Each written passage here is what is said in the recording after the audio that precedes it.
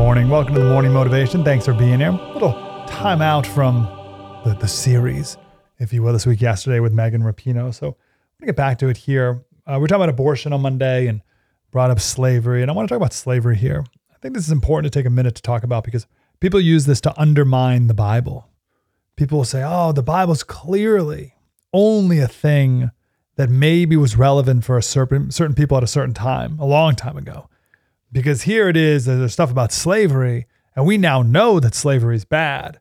So therefore, the Bible is old and irrelevant at best, if not evil and wicked for condoning slavery.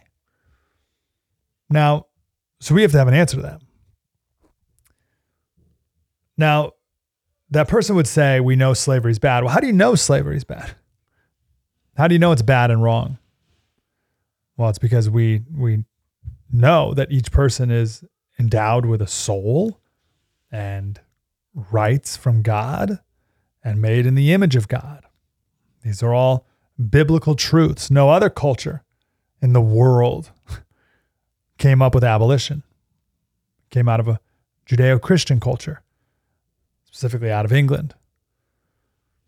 So far from we knowing that slavery is bad and concluding that the Bible is irrelevant, the fact that we think slavery is bad is proof of biblical truths and that they're more relevant than ever.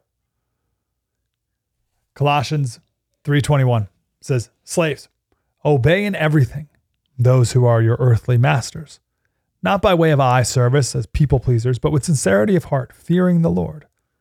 Whatever you do, work heartily, as for the Lord and not for men, knowing that from the Lord you will receive the inheritance as your reward. You are serving the Lord Christ. For the wrongdoer will be paid back for the wrong he has done. And there's no partiality. Masters, treat your slaves justly and fairly, knowing that you also have a master in heaven.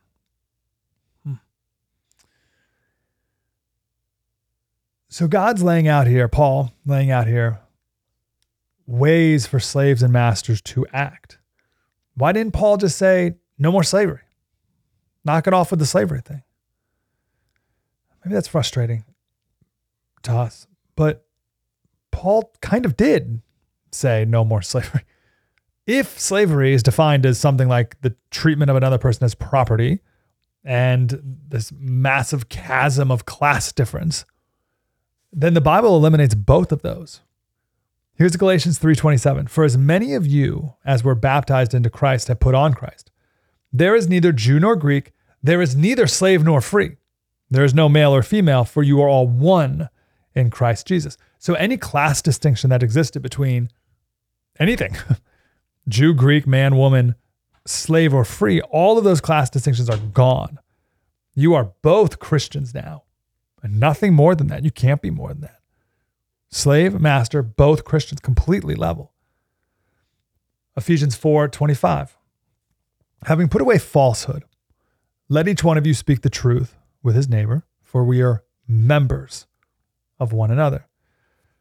So that's the second thing. Your slave's not your property. He or she's part of your body. The slave is your fellow Christian, is your arm or your leg or your eye or your ear. We're all members of one another, of the same mission and same purpose. Not an earthly one, by the way, but an eternal mission.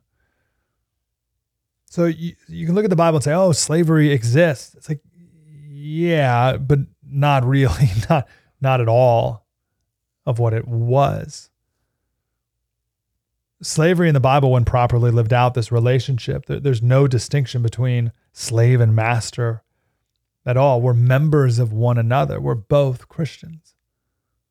And there's one more aspect to this that I'll share tomorrow, the most important one, but let's just sit on this for a minute. How amazing is the Bible? How amazing is God that he redefines for good. He transforms everything. If only we lived as the Bible told us, then everything would be so much better. And Winston Churchill, he wasn't a Christian, but he spoke of civilizational Christianity or a Christian ethic. One of his biographers says, I'm not arguing for a Christian theocracy, but for adherence to the basic doctrines of life, love, and care described in Scripture. At the very least, we as a country need to argue for this. Because if we live by these Christian ethics, everything that's now backwards will be turned right side in again, and way better than we have it now, knowing, of course, that the real goal is to save souls. We'll talk about the most important aspect of this role reversal tomorrow. MikeSlater.locals.com. Commercial free. Night before transcript. MikeSlater.locals.com.